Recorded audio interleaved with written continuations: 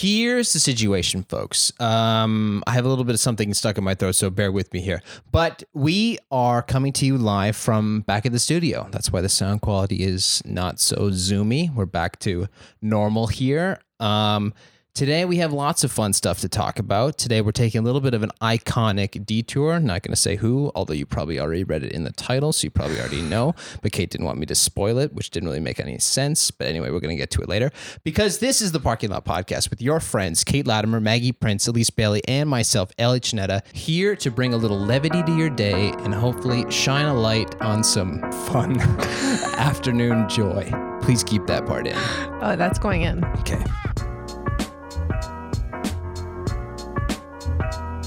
How was everyone's week?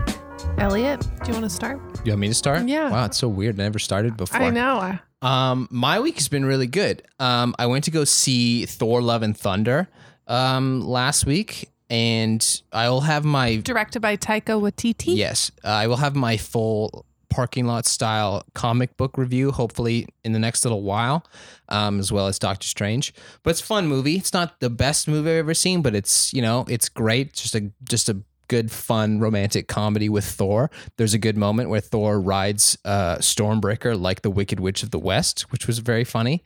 What is Stormbreaker? Stormbreaker's his big axe god weapon, which he uses to summon the Bifrost. Who are the two members in the rom-com? The two members of the rom-com? There's many people who fall into the rom-com category. There is Thor and Jane Foster, who is his girlfriend from... Oh, there's a female character. Natalie Portman. Oh, right. Yep.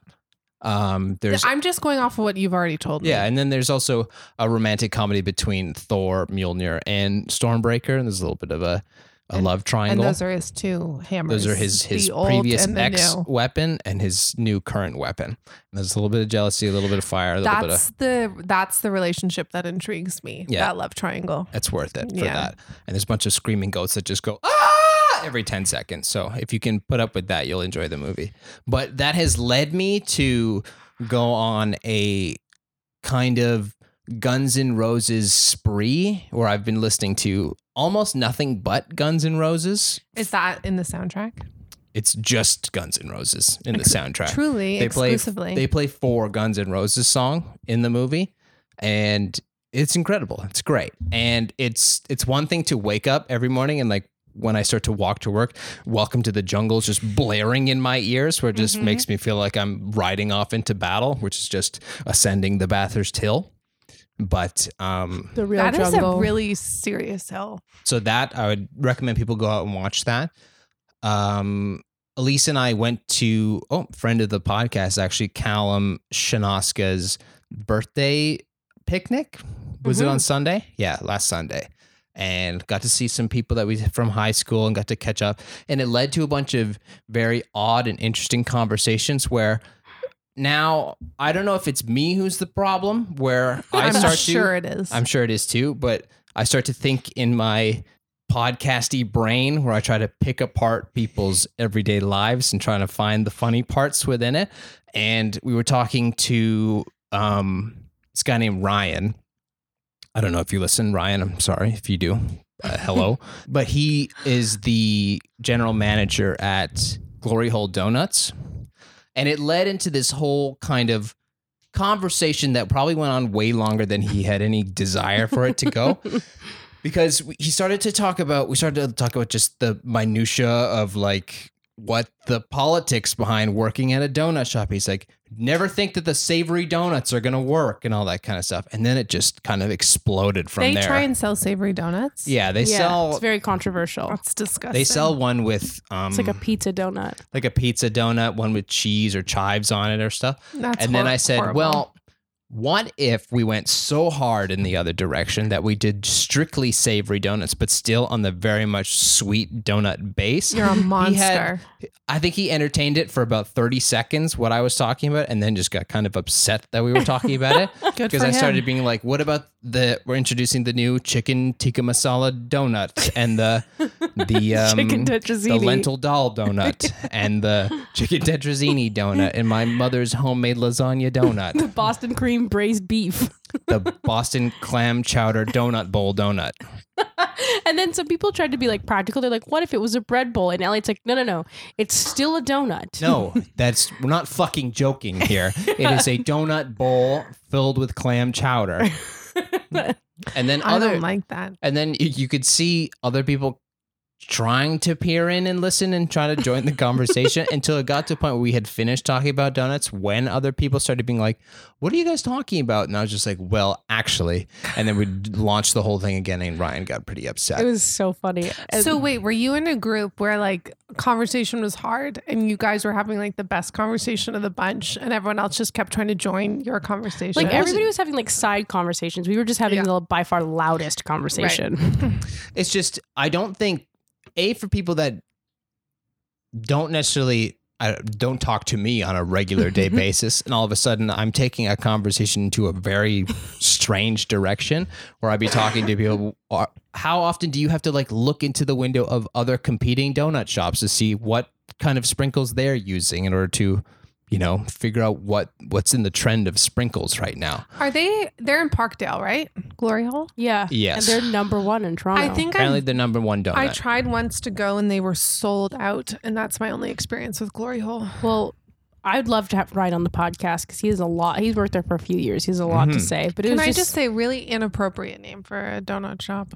that was a part of the conversation. Go to church. I was. And then he started like naming off a bunch of other donut shops, which all just had other inappropriate sounding names. Like one, he was saying the Bummers Donuts or something. It's not called Bummers.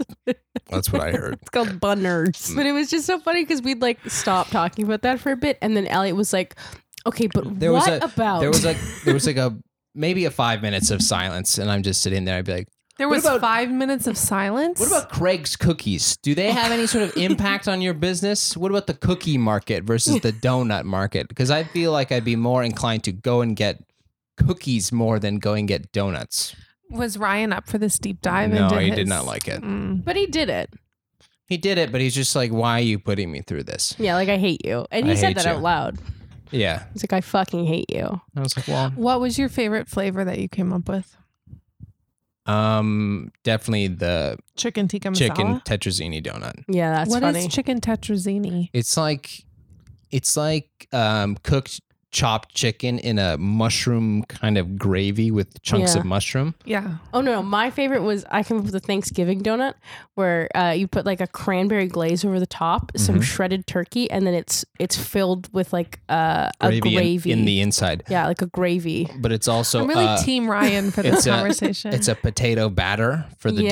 donut, so that I thought the batter had to be sweet. it's still sweet. Yeah, it still It's just tastes like a sweet donut. It's potato? just sweet mashed potato. Yeah. Well, a classic combination is you do your sweet potato and you put marshmallow on top. No. That's like American. Not sweet style. potatoes. No. None I'm of just that orange repeating shit. back what you're saying to me, No, it's chunky style white like a mashed hash potato. brown. Yeah, but it still tastes sweet like a donut. Yes. You just put sugar in it. Yeah. Anyway, Happy birthday, Callum. yeah, happy birthday, Callum. Thank you for having us. I'm sorry if we made your parents leave because we were talking about savory donuts for too long. I know you have more to say about your weekend, but I just have a side note Yeah, that I'm going please. to forget to say. So I read in the newsletter, which will be out by the time you guys read this, Yeah. that you They went read to this. a Thai food restaurant despite your lack of interest in Thai food. Yeah. And I didn't realize that. And I just want you to talk about your relationship with Thai food. Because you also then came to my house on Friday and we also ordered Thai food. Mhm. And last time I was at your parents' house, your mom made Thai food. It's not that I don't like Thai food. It's never occurs to me to go out of my way to go get it. I think that's because it's like the Maggie problem where it's not in your parents' rotation, so No, therefore it's it's not. not in your rotation. Yeah. And then you don't have your own way to navigate it. Well, I do. It's through you. You being like, I want Pingai Wai or whatever it is that you order that Chicken crazy cow soy. chicken cow soy And Patsui. and pad sui. Sorry, excuse me. So you don't have your own identity, is what you're saying. I do. It just doesn't also contain Thai food. But the Thai diner, very good. Had a great time. Very good restaurant. I don't know. Sometimes I forget that you've been to China, and it does blow my mind that that's a trip you went on. Yeah. That's crazy. Yeah. You went to China for a long ass time. In China, very questionable food. There's a lot of food that was really good, a lot that was really not good at all. So, and then there would be a couple of times where we'd be in China, and the first night we were in Beijing, me and my dad wandered out of the hotel and it was just smog and you couldn't see the other side of the road. We're like, this is fucked up. And then we were just walking until we'd like, parting the smoke, and like we found a restaurant and we sit down. We're the only white people in the restaurant, and we're like, oh, thank God, a menu that has all pictures so we could see exactly what everything is. Because it's a different alphabet. It's a whole different thing. You don't know how much anything costs. I don't know anything. Just like, let's just hope for the best. Do you make steamed rice? Yeah. No, biggest white people. But then we sat down and they were having this special on bullfrog soup, and my dad's like, we gotta try that, and I was up for it. With like real bullfrogs? It had the legs sticking out of the bowl. You were up for that? The first night in China. We're like, let's see how fucking sick we can get the first night we're here. I can't tell if you're an adventurous eater or Super not. jet lag. But the waiter came to the table, did not speak English, and my dad pointed at the bullfrog soup. He looked at my dad in the eyes and just said, no. My dad's like, well, we want to try. He's like, not for you.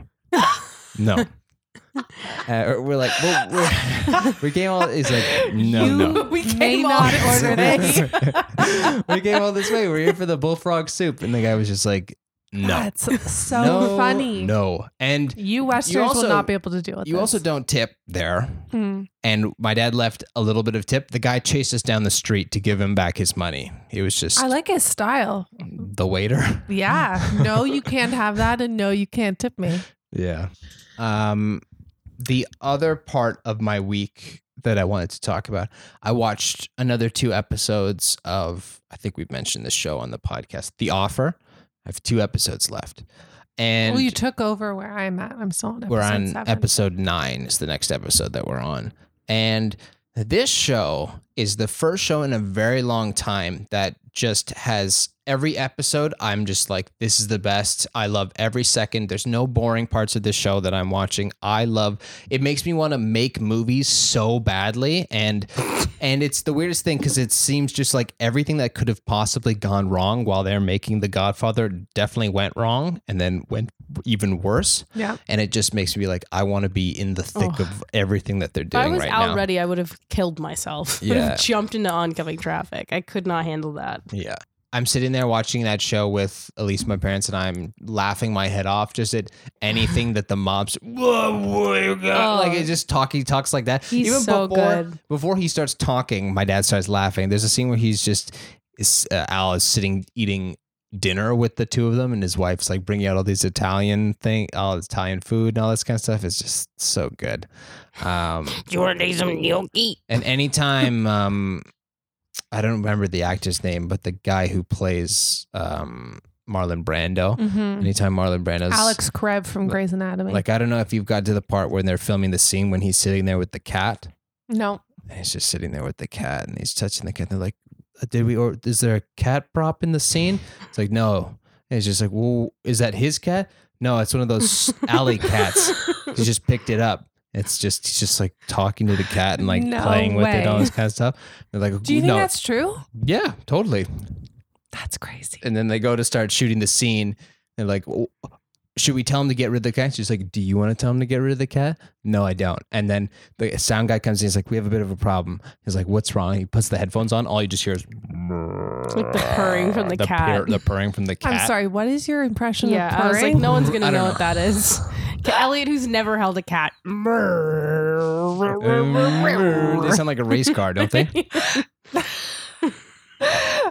That was not purring. Elliot's never had a pet. Can anybody tell?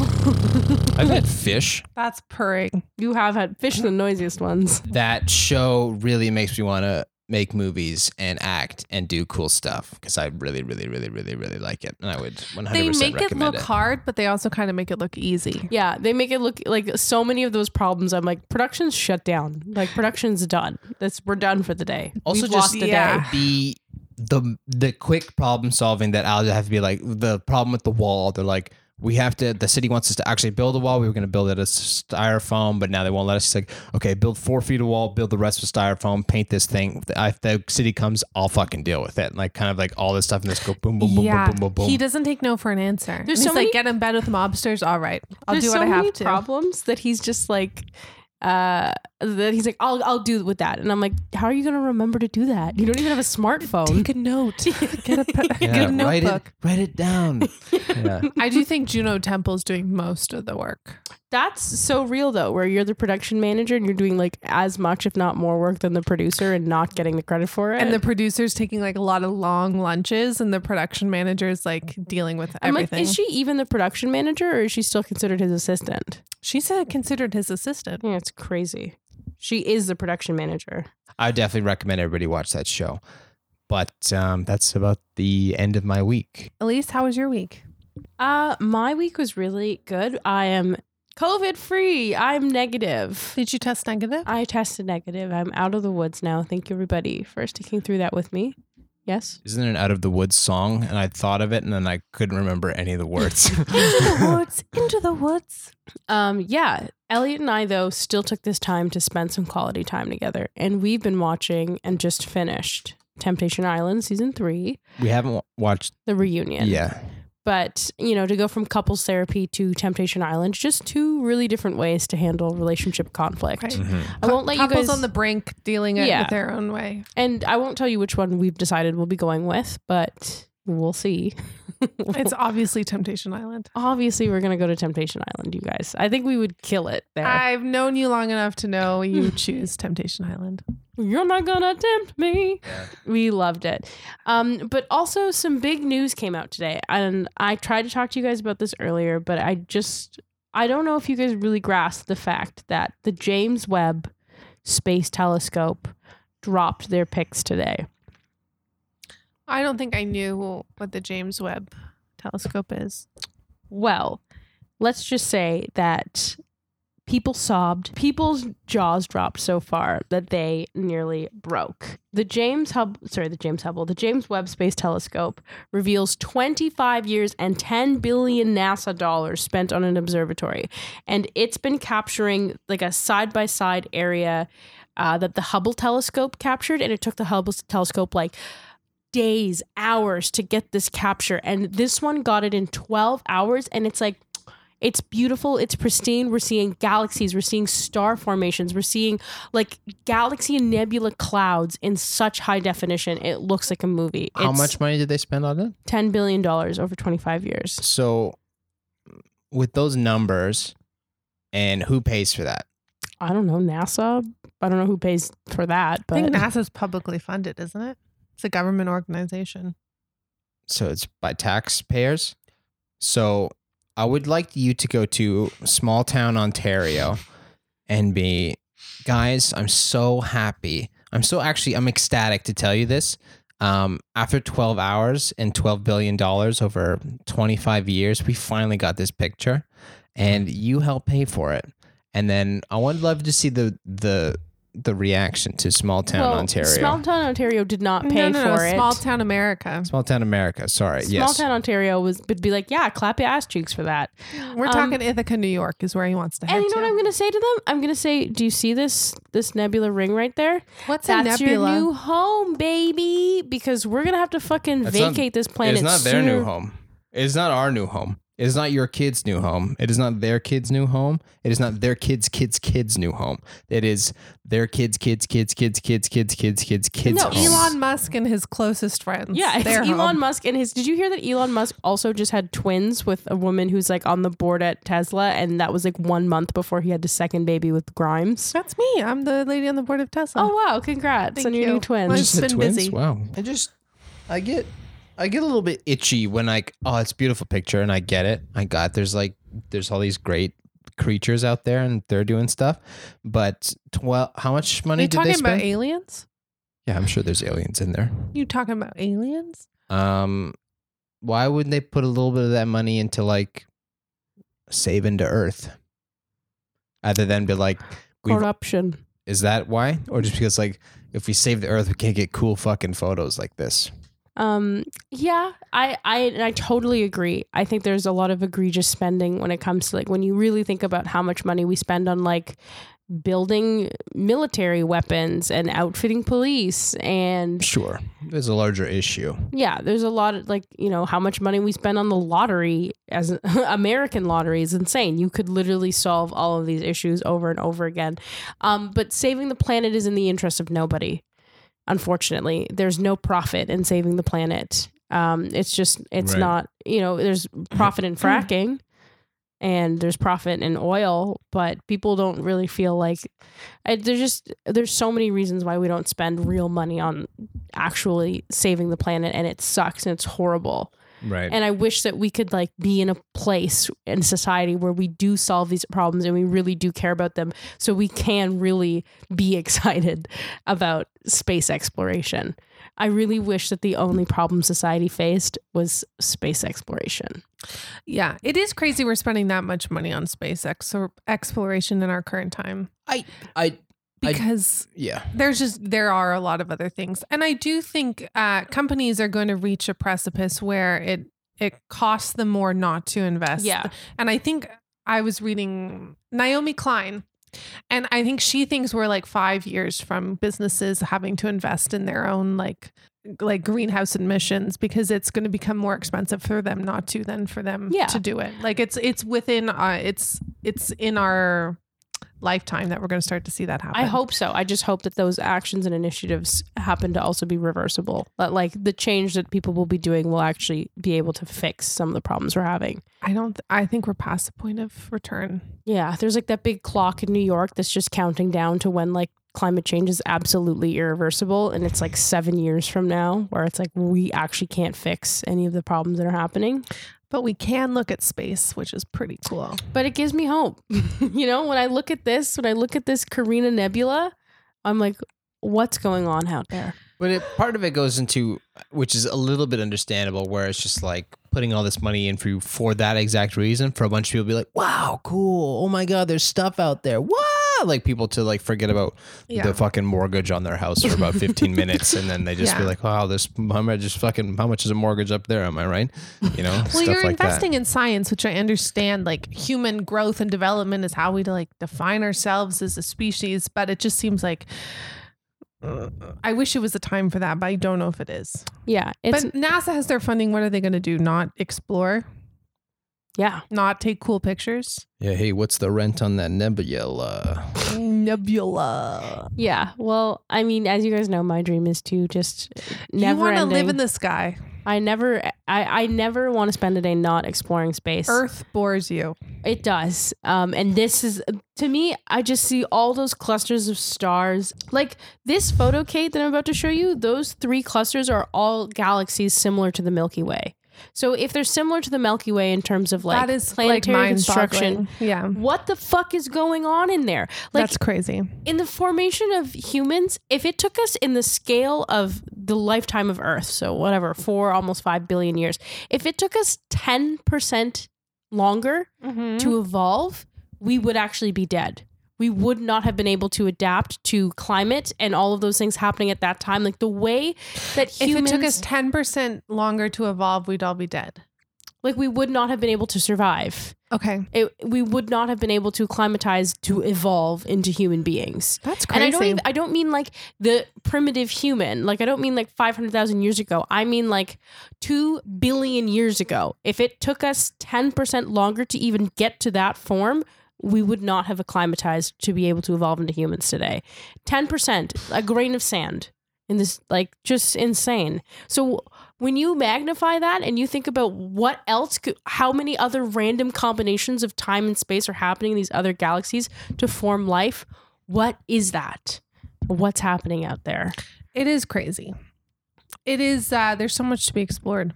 And it just makes you think, like, I don't give a fuck about a mortgage. I'm the exact opposite as you. Yeah, me too. I'm like, all I care about is, owning a house is not in my future, but, human problems are my issue, and space, like, is not part of my everyday. It makes, like, human problems seem so... I just don't understand how you have this perspective that's so out of your life is human problems. How do you like step out of that so easily? It almost just makes me feel like the things that go wrong or the things that are bad for me almost like don't matter as much in the grand scheme of things, because do you use space as a coping mechanism for your day? I do use space as a coping mechanism. And when I wrote about Everything Everywhere all at once in the newsletter, but that movie kind of grapples with it too, that like when you really take a step back, like we are so insignificant and all we can do is just find meaning within this small planet. Everybody who you've ever known about has been on Earth. That's it. Our entire understanding of life is confined to Earth. You can't name one person who's not from Earth. That's it. That's all we know. I know everybody's probably tired of my space rants, but this was just so reaffirming when I woke up today and I saw these photos and I was like, that's insane. There's so much more ahead of us. Hundreds of thousands of years. There's so much more ahead of us. Lastly, Elliot and I started watching a show called Blackbird on Apple TV. You heard of it? No. With Tarragon Egbert. Taron Egerton. Tarragon Egbert. It's actually really good. It's like, it kind of gives me like if Apple tried to make True Detective. Yeah. It's like giving me that kind of vibe. It's like loosely based on a true story about this footballer, an American football player who goes to prison in the 90s. And He's not a football player. Yeah, he's like an ex-football player. Yeah, like in college. That's still playing football. He's a drug dealer. He deals drugs and he has weapons. And Here's he gets the truth. He's a drug dealer. his dad's a cop. He's wicked and smart. he's fucking sent to fucking prison. And then anyways, the FBI tries to use him to like bait this like serial killer into like confessing some more details about his crimes. And there's only 2 episodes out, so that's where we're at. But I really, really like it. Do you recommend? I do recommend. If you like that kind of like, it's like Mayor of Easttown meets True Detective. Those are 2 of my favorite shows. I really like it. It's called Blackbird. And then Elliot and I were in Hyde Park for that party, and there was a guy alone on his bike, and he was just standing at the like entrance to the park, and he was like, "Blackbird singing in the dead of night," just singing to himself. And I was like, "Whoa, are you watching that show? That was me. You were that Filipino man on a bike?" Kate, how was your week? My week has been so-so. Yeah. So I had 2 weeks of full COVID isolation alone in my apartment. Uh-huh. And then my roommates came back for approximately 3 days before I then moved out to house sit for my parents. So I'm now alone again with 2 cats.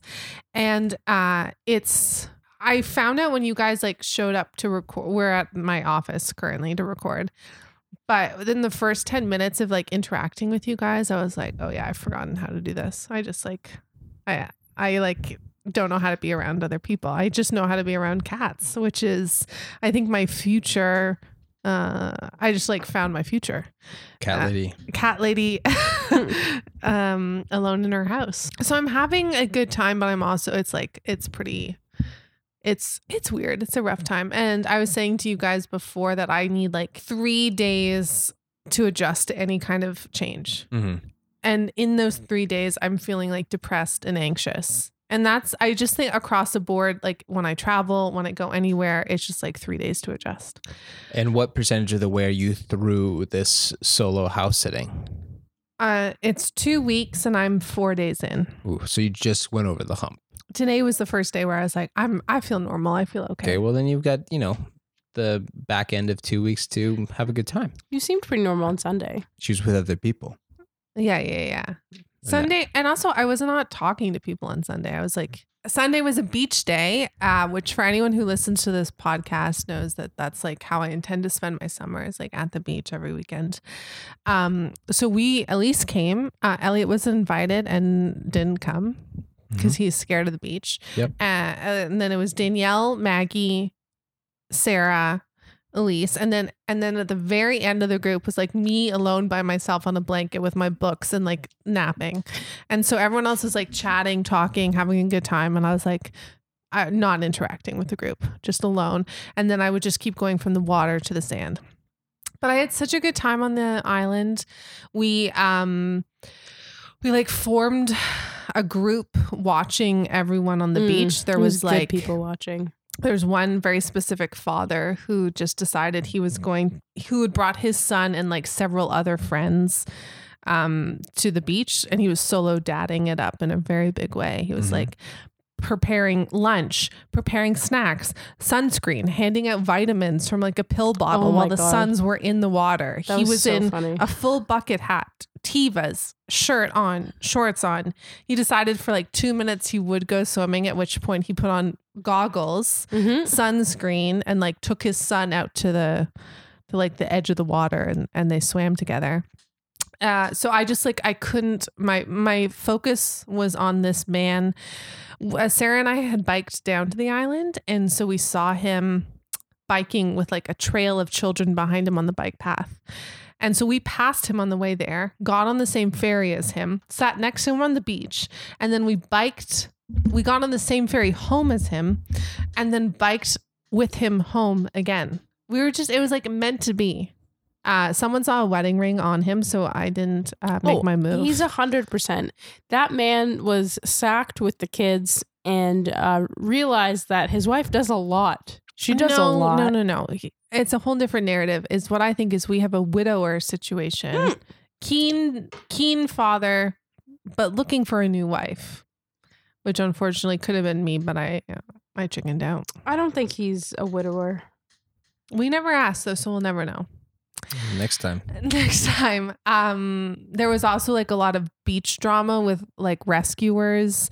There was like an old, like very large man who was out on the rocks by himself, and I guess like beach rescue had to go and get him. There was lifeguards with megaphones like yelling at him. Mistaken for another rock. and I don't know what the situation was, but he sort of like waddled back from the rocks to the rescue boat that had like pulled up on shore so that they could really have it out in front of everyone else. Good. So then we were in the water, and I sort of like made my way closer to the guy to try and see what the ruckus was about, because they were in the middle of like a fight on the beach. It was just so much good like beach entertainment. I was so thoroughly entertained the entire time. And it just made me want to like be on this beach forever. And I like the beach houses. It makes me feel like I'm in Cape Cod. I like the restaurant. Sunday is the vibe. It's not too busy. No one's playing music except for us, which we didn't play too loudly. No, we played at a very respectable. Yeah. I've been rewatching The Newsroom for, I think, literally the 8th time. It's an Aaron Sorkin show, and I think it's my favorite show of all times. Whenever I'm sad, that's what I watch, and it makes me happy. And I highly recommend. It's about a bunch of like liberal elite news people who come together to start a new show where they decide they're going to like tell the real news. There's no like, it's not like entertainment. There's no like No, it feels gossip. feels It's- familiar to you. No, it's like, it's hard news as opposed to gossip news. It's like, Right. they're not being driven by ratings. It's this like ideological call to arms where they like reframe what proper journalism is. And it's like very much like a battle cry for this like call for intellectualism and not being like, not bowing down to ratings and the like lowest common denominator. So it's not like a show for the crowds, but Yeah. I love it I so wouldn't much. nominate you for the pitch for the show. Yeah. but Have you seen Newsroom? no, and I'm not going to now. Why? But do you think is Aaron Sorkin your favorite TV writer? Yeah. The West Wing is also the best. So that was my week. Before we get to our main topic here, I just have a few follow-up questions about the beach because I wasn't there. Did anybody look like they were going to break into a Top Gun style football or volleyball scene? No. Were there any sexy shirtless men running back and forth? Because the previous time I'd been to the island, very much yes. Like it was like a fraternity boys volleyball tournament that they weren't there when I went for a nap, and when I woke up they were literally on top of me. Like a volleyball was soaring over my head. No one was wearing a shirt. Everyone was glistening. Oh, I think I must have been gone by this point. This was was a the time different time. before. Oh, sorry. I was If you distracted by weren't my reading, Chickadee yeah. magazine. Yeah, this was a different vibe. And it was like a social club of like 40 bros sort of just like flexing their muscles as they were throwing a ball around. Okay. but that was not the case on No, Sunday. too bad. You could have started. I'm sure there were other that Dad would have probably played with you. next It was time. very stressed. It was Next very time. much like There's there's a tall, reedy man. there was like a group of people behind us, like 4 people that were just there to be friends, and they'd like go stand in the water for a bit like us with their drinks and like chat, and then they'd go back to their spot and chat and dry off. They And then seemed go a back little in the water. insecure because they did seem to time their water visits to our water visits. Yeah, there They was were like, "Oh, we're allowed to go in." we were very much leading the charge, and also because like some of us would get up and go stand in the water and some of us wouldn't. I think people were like, whoa, these people They're all on their own path. they're also we can do whatever confident. we want. And then we were all like, do we all want to eat sandwiches right now? And Maggie Prince made a really good beach sandwich, which she did not make on the beach. She made before. She pre-made. She pre-made, but it was really There was good. olive tapenade. It was really good. It was like a There cold was Rebel cut. cider, There was Rebel cider. We all brought snacks. guacamole, and fruit that no one ate. Because speaking of volleyball, and I think we were talking about organized sports when we were at your house for dinner. And since then, when I run, there's a little track not too far from our apartment, and there's tennis courts, and I watch these couples play tennis. And every time I walk around, they all look like they're having such a great time. There's people like throwing frisbees and stuff, and it makes me feel like I have this urge to join some sort of, or like be a part of some sort of socially organized sport, but that involves people coming, showing up, doing the sport. You have a beer, and then you go, and then you return either the next week or whenever it takes place next. Preferably an outdoor one, Yeah. like tennis, or I wouldn't be good at basketball, but like of that kind of style. How many people do you think are showing up to like a tennis group? Yeah, I'm like, Because I would assume it's doubles. Yeah, 4. Oh, that's as much as you need. Well, that's for that sport. If Okay. it was baseball or softball, that would be a significantly bigger group. Right. Um, So following you up want on to my, join a club? Yeah, maybe. Can I join it if you join it? Sure, I'll look into it. I think it's Not Don't already Look say into sure it. so passively. it's already Sure. midway through summer, so I think it's kind of. Why are you saying sure like you don't want me to join? Sure. It's not that I don't want you to join. Would you be embarrassed to say I'm your friend in front of other sports people? No, depends how you played. This idiot. I barely know her. The last thing about the beach I wanted to ask about is, how do you feel about swimming in Lake Ontario? How do you think I feel about it? Because the way I feel about it is taking a bath in a bath that 700 people have already been in And pissed in. and pissed and shit in. I peed multiple times in the lake. Yeah. And It's a pretty big lake. yeah, but it's like a lake right off of a city. And I shower when I get home. I'm not like sitting in it. yeah, but that doesn't do anything for me, who is then later going into the lake. The fact that you shower after is good for you specifically, but then it's still a dirty lake in my mind. You don't ever want to touch it. I just don't have any desire to swim in that lake. I It'd be like just swimming in the Hudson. it's not, because they do water tests and they make sure that it's not too polluted for you to swim. It just seems And it's gross. also it's so hot. yeah. It's so refreshing to go swimming. It's like my favorite thing. Yeah, it's really cold at first, but once you warm up to it, it's really nice. Yeah. So is every lake. Well, I recommend you join us next time. We did mention that there is an iconic detour part of this episode. And I think we should get into it now and tell us about your iconic detour, Kate. Michael Moore is an American documentary film director who's directed, produced, and starred in the documentaries Roger and Me, Bowling for Columbine, and Fahrenheit 9/11, to name a few. Fahrenheit 9/11, Moore's scathing riff on the administration of George W. Bush, was released in 2004 and made $119 million, becoming the highest grossing documentary of all time. Wikipedia calls him a left-wing activist. In 2005, Time named Moore one of the world's 100 most influential people. He now has a Substack, a film festival in Traverse City, and 2 art house movie palaces called the State Theater and Bijou by the Bay. In a Variety article published in 2018, they write, the fabled documentary Muckraker keeps doing films with his trademark fusion of snark and liberal warning. Maybe it's time for him to mix it up. But then they go on to say, Michael Moore, for good or for ill, has become instrumental in defining the national dialogue. We're going to talk it out today and figure out whether this man is a PKL official icon. Let's talk it out. Let's get into it and let's hash it out. At least gets up immediately. So Michael Moore, Kate, as a documentary student, as a lover of documentary, as a documentary filmmaker, what impact has Michael Moore had on your professional, personal, and emotional career? Thank you so much for asking.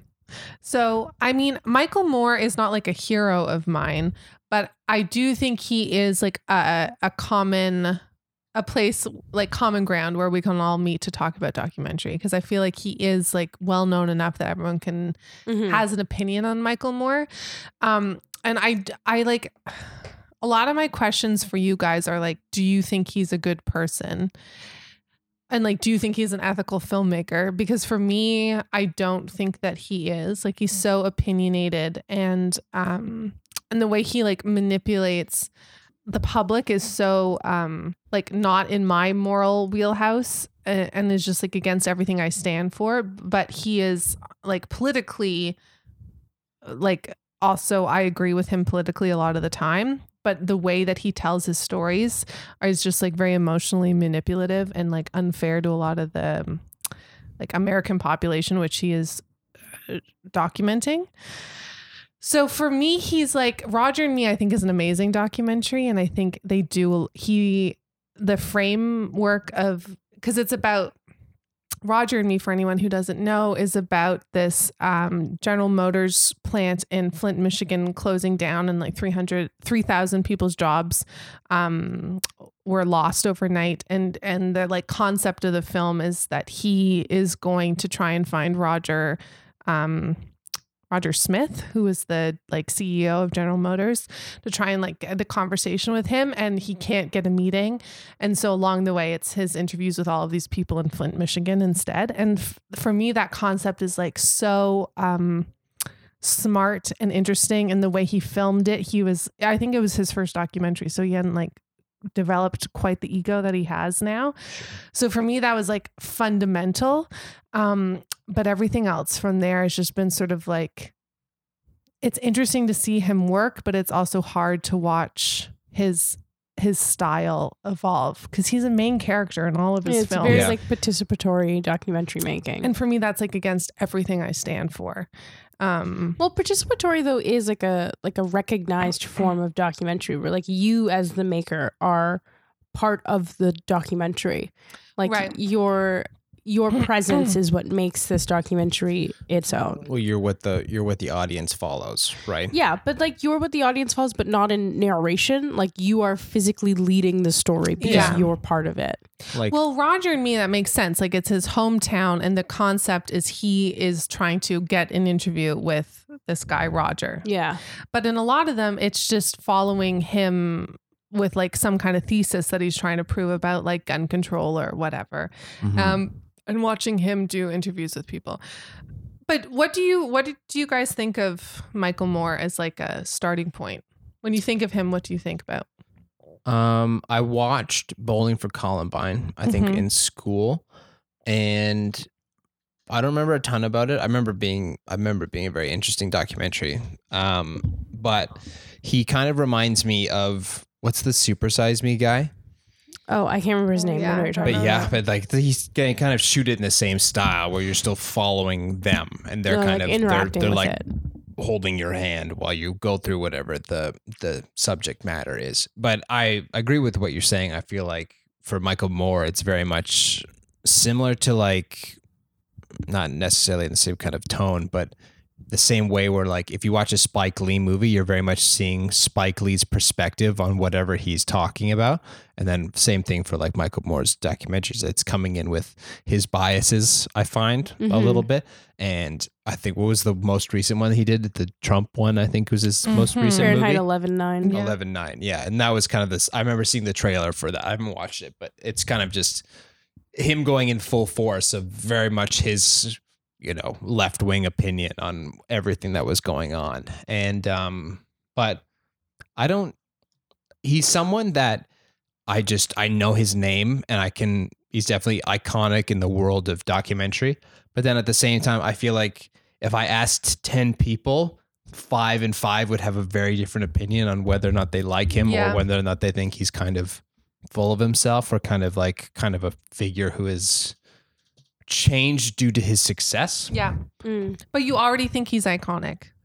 Yeah. So I don't really have any work here to do. In terms of documentary filmmakers, he would be one of the only ones I'd be able to name. Well, I think he's like a documentary maker that comes with such a persona that's recognizable. Yeah. Like when you think of a Michael Moore documentary, you think of him first. You think of like him wearing that hat and that big oversized jacket and jeans and the New Balances. He does pass our Halloween test. He's very you could dress up as him. Pass our Halloween test. He's very visually distinct. Yes. Looks like a Republican. Same, if they look like anyone. Like Ken Burns, right? Whenever I think of the Ken Burns thing, I think of him sitting in his thing talking about the Civil War or whatever, like the way with his little bangs, right?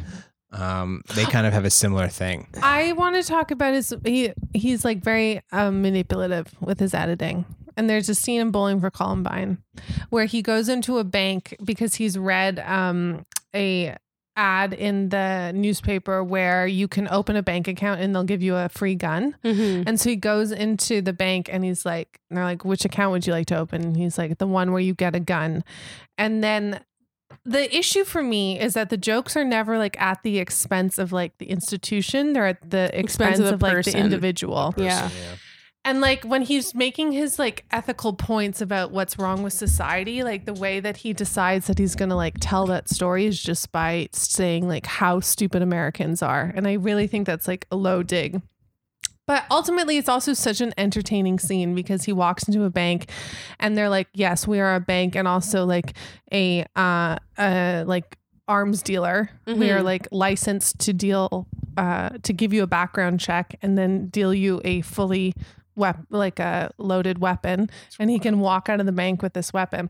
And it's like an iconic scene that I just think like really sums up what's good and bad about him in general, which is like it's great storytelling. Yeah, like it's when he goes, pretty great scene. He goes to the Walmart, right, with the kid who had like a bullet lodged in him from Columbine, and he's like, "This is like these bullets could have been purchased here." Was it that they actually were? Or it was just like any Target or something like that. It was a Kmart. Kmart. I don't know if they were actually like purchased there. Yeah, but they changed their policies based on. Yeah, but he goes and like bullies several employees to kind of get to the person minimum he needs to wage talk to. Employees. Yeah, and I agree. America. I think it's manipulative, but at the same time, I do think it's equally impactful because I think it's like it's entertaining.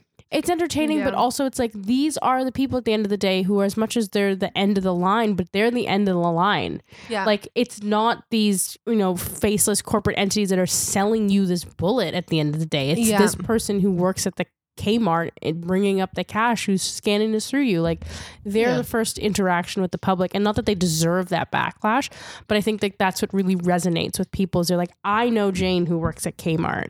Like I don't know Mr. Howard who is some higher up at Kmart. I know this woman. Yeah. And I see and now you're actually putting context to something that I otherwise thought I wasn't a part of. Yeah. Or there was a scene in I think it was still Bowling for Columbine where he's talking to Marilyn Manson. And because the concept of Bowling for Columbine as a movie is like the shooters of Columbine were supposedly bowling that morning. And everyone was looking for blame for what caused this violence. And people were blaming Marilyn Manson like they were listening to his music. And they like conceit of the music of the movie is like, couldn't you just blame bowling because they were also doing that this morning. Like you don't know what causes violence.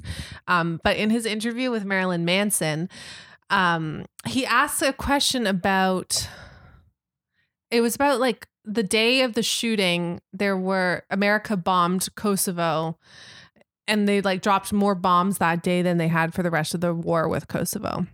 And it was such a question that didn't like, Marilyn Manson was obviously not like qualified to speak to, but like Michael Moore had his own thesis that he's just trying to like drop on other people like a cross examiner putting the answer in the question that you want. And it's just, that's another example of like, it just seems like unfair questioning, where Marilyn Manson was like, yeah, how ironic, blah, blah, who knows what violence is, where it's just like, it's such a manipulative interview tactic to ask a question that's so out of their scope of reference to like further your own opinions. And I just think that's really, not that he's claiming to be a journalist, but it feels like bad journalism. Yeah, absolutely.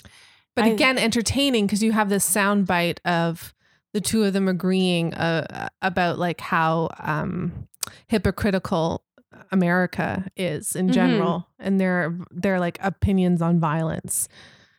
I guess like, so yeah, I feel like there'll never be a truly unbiased documentary, and if there was, it would be so boring. Yeah. Like just to document things as they really happened, or watch things unfold with no intervening, whether that's by editing or by leading questions or by leading the story. Yeah. Like I just feel like the act of documentary making, although you're documenting real life, will never be unbiased. And I think what Michael Moore does, it has its moral dilemmas. Yeah. But I do think that he's solidified himself in being iconic just by having these conversations in public. Right. And I think that like that's a documentary that almost like everybody, not even just Bowling for Columbine, but also Fahrenheit 9/11, where it's like, or 9/11, where you're like, oh yeah, like I learned something from that I would not have otherwise gotten. That gives me perspective on this situation. I just feel like he has a hero complex, and Absolutely. he thinks that his answers his movies are the answers to America's problems. His way of seeing this is the only way of seeing it. Yeah. I totally agree with you there. But I think so it's not that docs have to be without bias. It's just like, I don't trust his ethics in any kind of way. But I also don't think his documentaries would be as strong if he didn't do that. I think if he was fair, if they would not resonate as much as they do. They'd have less shock. They have less shock, but also sometimes people unknowingly want you to tell them what to think. They don't want to walk away from this and come to their own conclusions. They want you to tell them scene by scene what they should be thinking and taking away from this. And he does an excellent job at that. It might not necessarily always be the right thing or the fair thing. Yeah. But I think he does that in a way where people walk away feeling validated, feeling informed, and feeling righteous. And therefore he feels like that. And then, and I think he's like inciting a fire. He's inciting a fire, but I do agree with you that like the righteousness carries over to the next documentary, and they make them less interesting. Yeah. Because I feel like the more he feels like a right fighter, and like, that he's almost like the Alex Jones of documentary making, but except not as... Who's Alex Jones? The guy who like, he started InfoWars. He's like that who's like, they're making the frogs gay. And he thinks that like Sandy Hook was, an inside job, just like dark shit like that. Like obviously he's not as bad as that, but I just mean that like the more documentaries he makes that solidify and validate him in being this like hero, like you're saying, and this like all-knowing being, it makes it actually less enjoyable to watch them. Like I didn't really enjoy Fahrenheit 11/9, but I never watched that one actually. I had a hard time watching it, but I like Fahrenheit 9/11 is one of my favorite documentaries, and it just was like one of those things where I was like, wow, there's so much happening in front of our very eyes that we do not know about. Yeah, totally. And I'm not even from America. I do think he has 3 big ones that are almost perfect. Like they're incredible. Do you think it's like bordering on propaganda? That was one of my questions. Yes, but to me, propaganda also comes with a call to action. Like to me, propaganda is like you're saying like, boo these other people, join the army and kill them. Right. Or like, don't support them. Do you think he doesn't have a call to action at the end? I feel like his call to action is like revolt on your government. Oh, that's true. I can't remember. No, I should probably rewatch them. I can't remember necessarily how they all end. I know that there's like... Neither can I. But I don't think they're propaganda maybe in the literal sense, but I don't think that they're not without like an inkling of that, of like anti-government, anti-establishment. Yeah.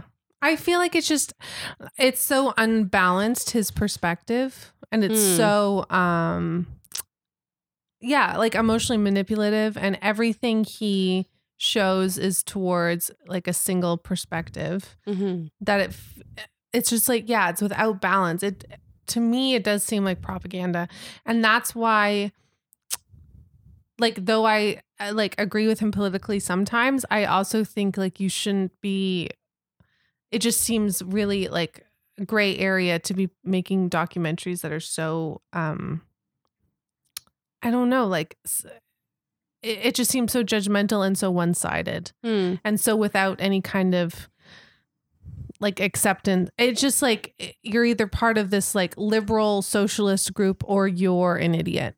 Yeah. And I'm going to document that. And there's no room for gray area there. Yeah. He definitely makes people look stupid. And as soon as you're in that black and white territory with like, and I think it's like the politically it feels like he's placing like moral high ground on being a liberal. Like that's also where I feel like propaganda comes into play. They're like, you're a better person for being liberal and you're an idiot for being a Republican. So it feels like propaganda to me. Yeah. Well, there's always like a feeling of radicalness to all of his. Yeah. When you watch him, like just his actions, where I just remember the one scene from Bowling for Columbine when he goes across the border to Canada and just goes and tries to open people's doors and walks into their house. They're like, with a camera crew. Yeah. And they're like, what's going on? And they're like, why don't you lock your door? I'm like, well, we don't need to, or like, you know, whatever. Blah, blah, blah. And it's just like there is a little bit of like, for effect, it works really well, but there's still just like a very like you were saying, aggressive nature to a handful of the situations that he creates by himself physically, by just like the way that he in tone and just being just in terms of just like stature. And I think that Michael Moore walked so Jake and Logan Paul could run. You think so? I think he was the original vlogger. What are Jake and Logan Paul doing right now? Right now they're boxing. Oh, they're boxing. Good for them. Logan Paul just got signed with WWE. No way. Wrestler. He's a wrestler Oh, no, now. they're wrestling. Sorry, my bad. But I just mean that, like, do you think Michael Moore is a wrestler, a secret wrestler? No, Is that I what you're think saying? Michael I Moore hope though so. was the original like vlogger. Like, just here's my opinion. Here's my perspective. I'm gonna go around and document what I think is the case. I'm gonna do these things for shock value. I'm gonna show it to you, and if you don't agree with me, if you don't like and subscribe, you're a fucking loser. You're an idiot, and you're the problem with the world. That's really true. Is he the most famous or most well-known documentarian currently? I don't know. Probably up there. When I was Googling today, I like just famous documentary filmmakers. I think he comes up in top 10s a lot. Who does he compete with currently right now? Who would you say if there was like a top 5-ish? Who else were on the list of like Werner mainstream? Herzog. Yeah, like he's on it. Brett Morgan, who does all the like biopics. He did I think he did Amy, and he's doing, and he did one on Jane he didn't Goodall. do Amy. Did he not? No. Who did Amy? This other guy whose name I cannot pronounce. Who else? Joshua Oppenheimer, who did The Act of Killing. Amy was directed by Asif Kapadia. Oh, I don't know that name. Michael Moore, Errol Morris. Oh, Errol Steve Morris, James, he's a big one. Joshua Oppenheimer, Frederick Weissman, Kevin McDonald, not of the Kids in the Hall. Like Frederick Weissman and Errol Morris are like old timers though. Yeah. They're not current. Do you know a lot of those people? No, I'm sure I would know a lot of their work. I just wouldn't know them individually from it. Do you think Michael Moore is a good guy? That's a question I had. No. But I think to all those other people that we listed off in the names of most famous documentary makers, could you show me a picture of them? Could you draw them from memory? Probably not. What makes a good guy? Let's define a good guy. Maybe this isn't about Michael Moore. This is about a good guy. This is about name a more iconic good guy. But I don't think he can be a good guy for the type of documentaries that he makes. Yeah, that's exactly what I was going to say, is that like I think to make his documentaries in the way that he chooses to make them, I don't think you can be like, I don't want to say he's a bad guy necessarily, but I think he's maybe skeezier than. But he's on the side of good, in my opinion. Yeah, he's fighting the good fight. And he also is like a lover of film in that he like early on set up funds for filmmakers. He owns like 2 theaters. He started a film festival. Like he's like invested in the craft in a way where he's like paying it forward. Right. Does that make you a good guy? But that I think that kind of goes the same kind of question with Tarantino, where if you really listen to Tarantino talk or any of his arguments or his kind of problems with certain things, he's like one of the biggest advocate for film, and he has a theater and he does all those same kind of things. But then down to like morally, are you yourself personally a good person? I don't think anybody is always a good person, but at the same time, it's just people who are also just, you have a camera on you all the time and people are going to pick apart no matter what you talk about. I think when you're, especially for a documentarian, I feel like your opinion, it can be used by other people to enforce their opinions. Yeah. You can kind of get a little bit of the air underneath your wings in terms of carrying you into a little bit of a more of an egotistical place. Also, like documentaries are traditionally a form of education. That's how we learn about the world. That's how we learn about other things. So being an instrumental person now, enigmatic and a persona attached to history, that's like an ego inflation itself, and also to want to be that person, because I think traditionally in documentary you aren't as participatory as Michael Moore is. Yeah. So to really kind of take that genre and really spearhead it into the pop culture, that you have to have a certain kind of person who it's like being a pop star kind of. But I do think every movie he does, maybe aside from Roger and Me, is just dividing the population along party lines in a way that's like, as we're seeing today, extremely detrimental. He's like making no kind of nuanced argument and is just furthering the idea that that they're a divided country. But the part that like hurts me is that everything he's fighting for is like gun control, free education, healthcare, like, he's critiquing the Bush administration and the war in Iraq. Like everything he actually stands for is like he's kind of a socialist, which is where I stand. And then I just think the way he's doing it is in a way that's like so divisive and incendiary that it's like creating harm while pushing a message that I stand behind.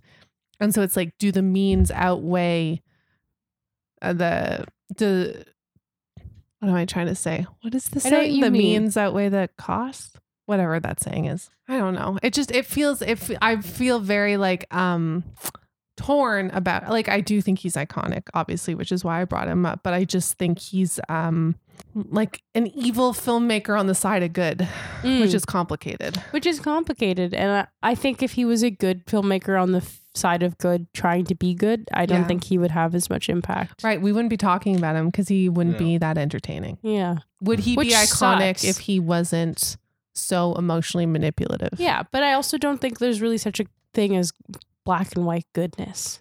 But I also think there's room, like if we look at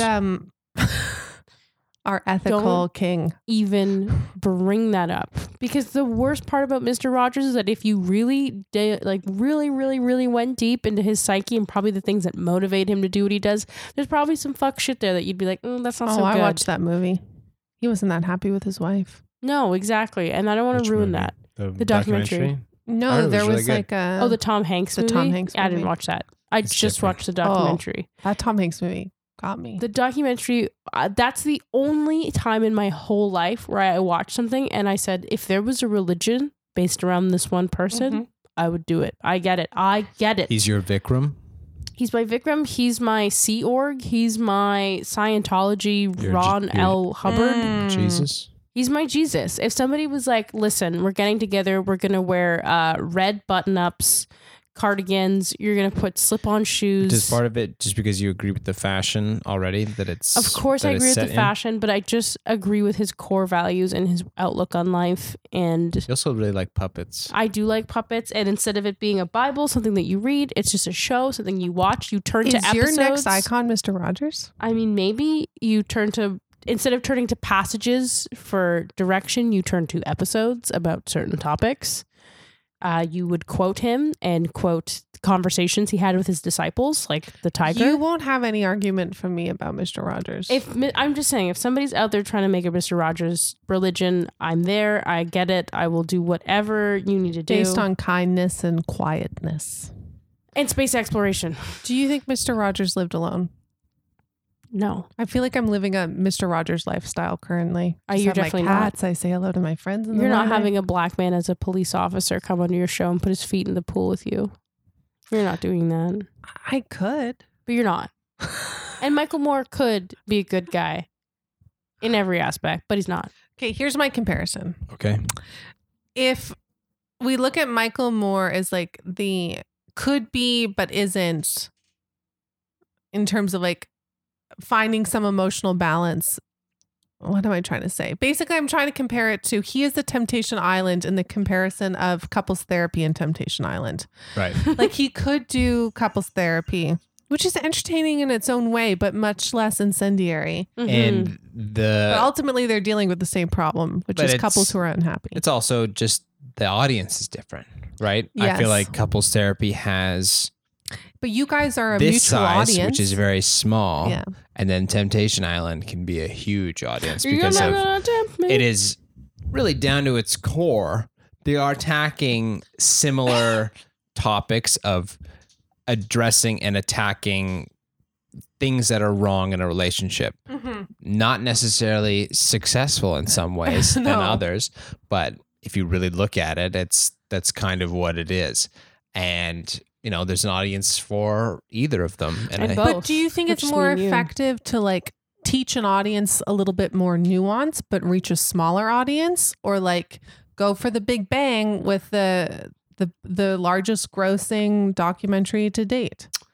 But I think even if you look at movies, I think what history and I don't know, the current zeitgeist tells us is that a lot of people don't want to have to think when they go to see a movie, and they want Yeah. it to just be told to them, and they want to be told how to feel. But do you think that's right? Is what I'm asking. I don't think it's right, but at the same time, I feel like it's for those people, if that gives you joy and it doesn't encourage you to inflict then harm onto other people, I think it's fine. As long as you're not fucking with Right. other people and you're not affecting the experience that other people have in their day-to-day lives, I think it's fine to be able to turn your off and be spoon-fed something if it's something that you're into.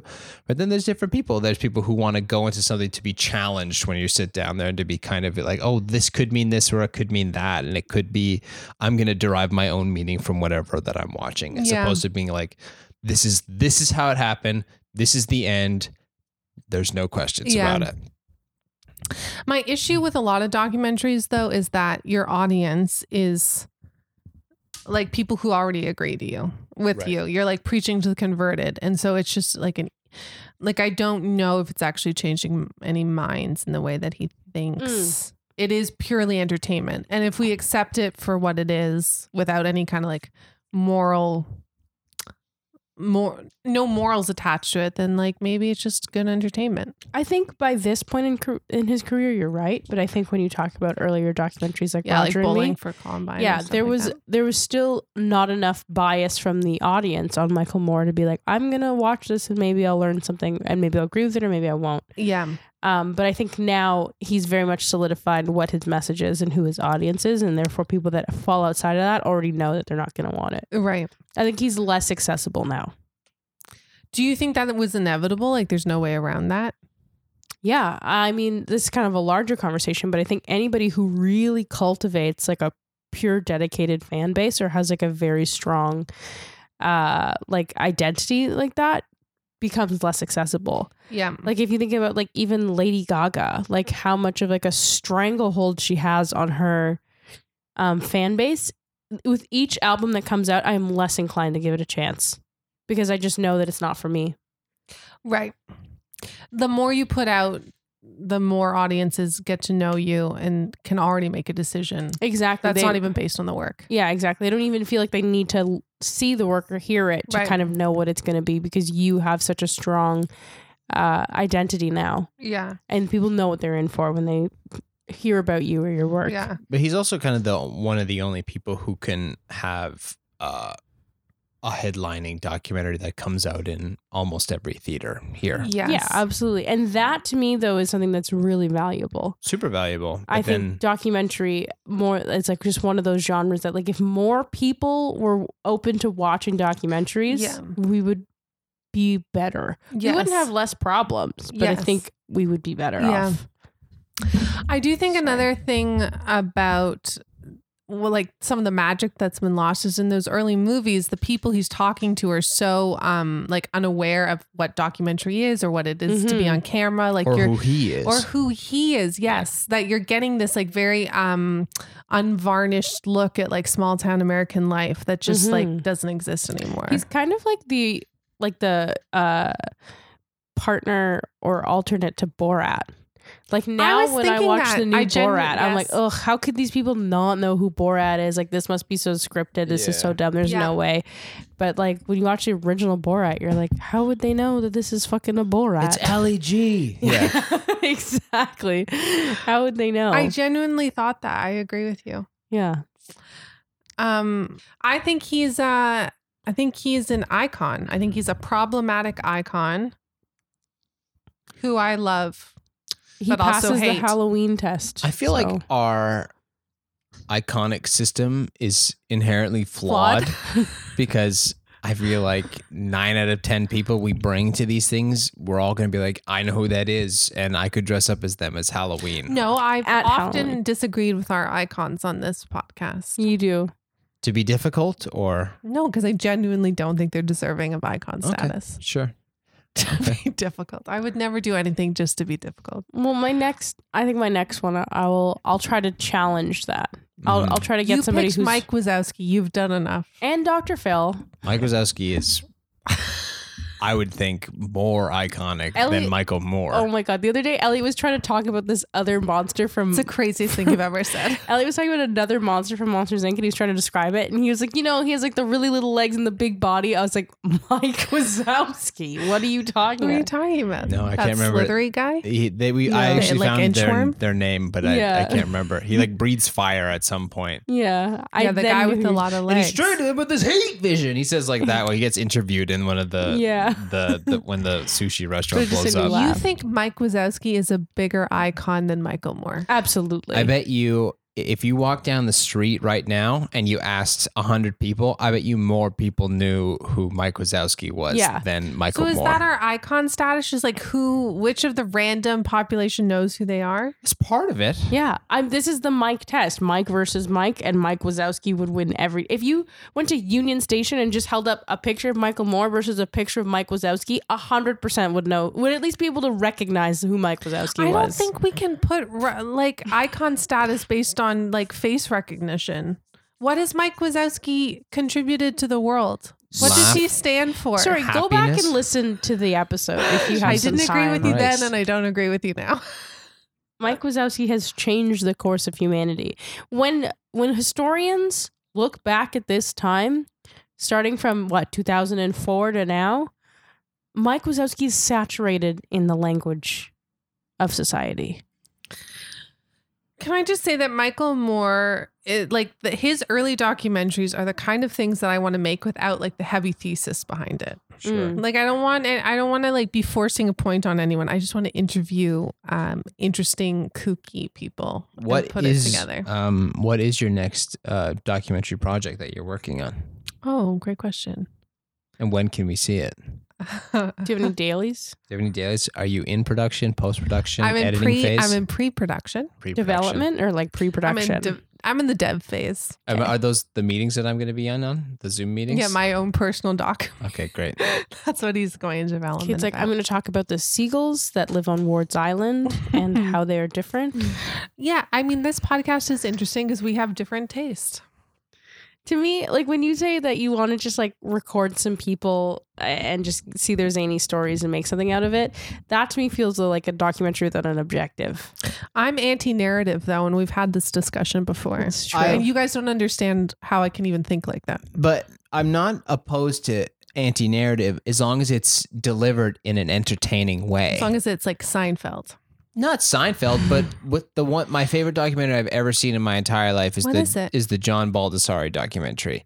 That That 12-minute 10-minute documentary. It's 10 minutes, but there's no aim. There's no real thing. They're just like, hey, this is a guy. And it's it's a put bio. together so well, and it's just cut so quickly, and it's just condensed. There's no fat on it, and it's just it's perfect. Elliot That's is one a, of my favorite things in the world too. Elliot's So a biopic kind of guy. Elliot just wants a quick biography. Elliot loves the facts of life. Elliot loves like here's a person who was nice and good, who made things people like, and this was their life. They had some hard times. But they had some good times. They had some really good times. They had some loss. They don't talk about John Baldessari's hard But times. they had some love. But that falls into like the circle of documentaries that Elliot likes. Elliot wants to learn about something nice and good that happened to a human being. A music documentary about a rock band, I would in a heartbeat. 100% Elliot's jam, which I will argue has an objective though, which is to just inform you about this rock band. Yeah, and I usually enjoy it. They're not trying to document like a time and place. They are just putting together some factual information for you and delivering it in a narrative. My favorite documentary is called Rat Film, and it's a portrait of Baltimore told through these stories about rats. And it's just all these different like ways that rats are involved in the city. And it's like these different little portraits of people's, like they follow a rat catcher, or they like go to this like science center where they're like birthing new rats. And then it's told through like an AI voice is doing the narration. And it's so weird. And there's no narrative. Is it at all like Ratatouille I'll show you the trailer. You can decide for yourself. or Raccacoonie? What's Raccacoonie? Is that the Toronto version? You have to watch everything you have to watch everywhere, everything all everywhere, at once. all Okay. the time or whatever. Final vote? Icon status for sure. I vote for Icon. Yes, I do. I'm sure Maggie Maggie, would as well. please let us know what you vote. Yo, come fight me if you disagree. Yeah, for sure. Link up in the parking lot. Mm-hmm. Link up in the cap. parking lot. Tell me if you're not pro-socialism but anti-Michael Moore. We can get into complicated conversations. And listeners out there, if you have an icon that you don't necessarily think that we will think is iconic, let us know. We'll argue you that you can't argue us back. But Chairman Mao. we'll just, Maybe you should come on the podcast, dear listener, and argue with us. And also, Ryan Breton, if you're listening, also please come on and talk about donuts. And yeah, let me know how the whole savory discussion is going on, because I have more ideas. Garlic bread donut. Yeah, the garlic bread donut, the poutine donut. But on that note, Michael Moore, if you're out there, I hope you're happy about your iconic parking lot status. 3 out of 3, baby. 3 out of 3. Until next time, everybody, thank you for stopping by.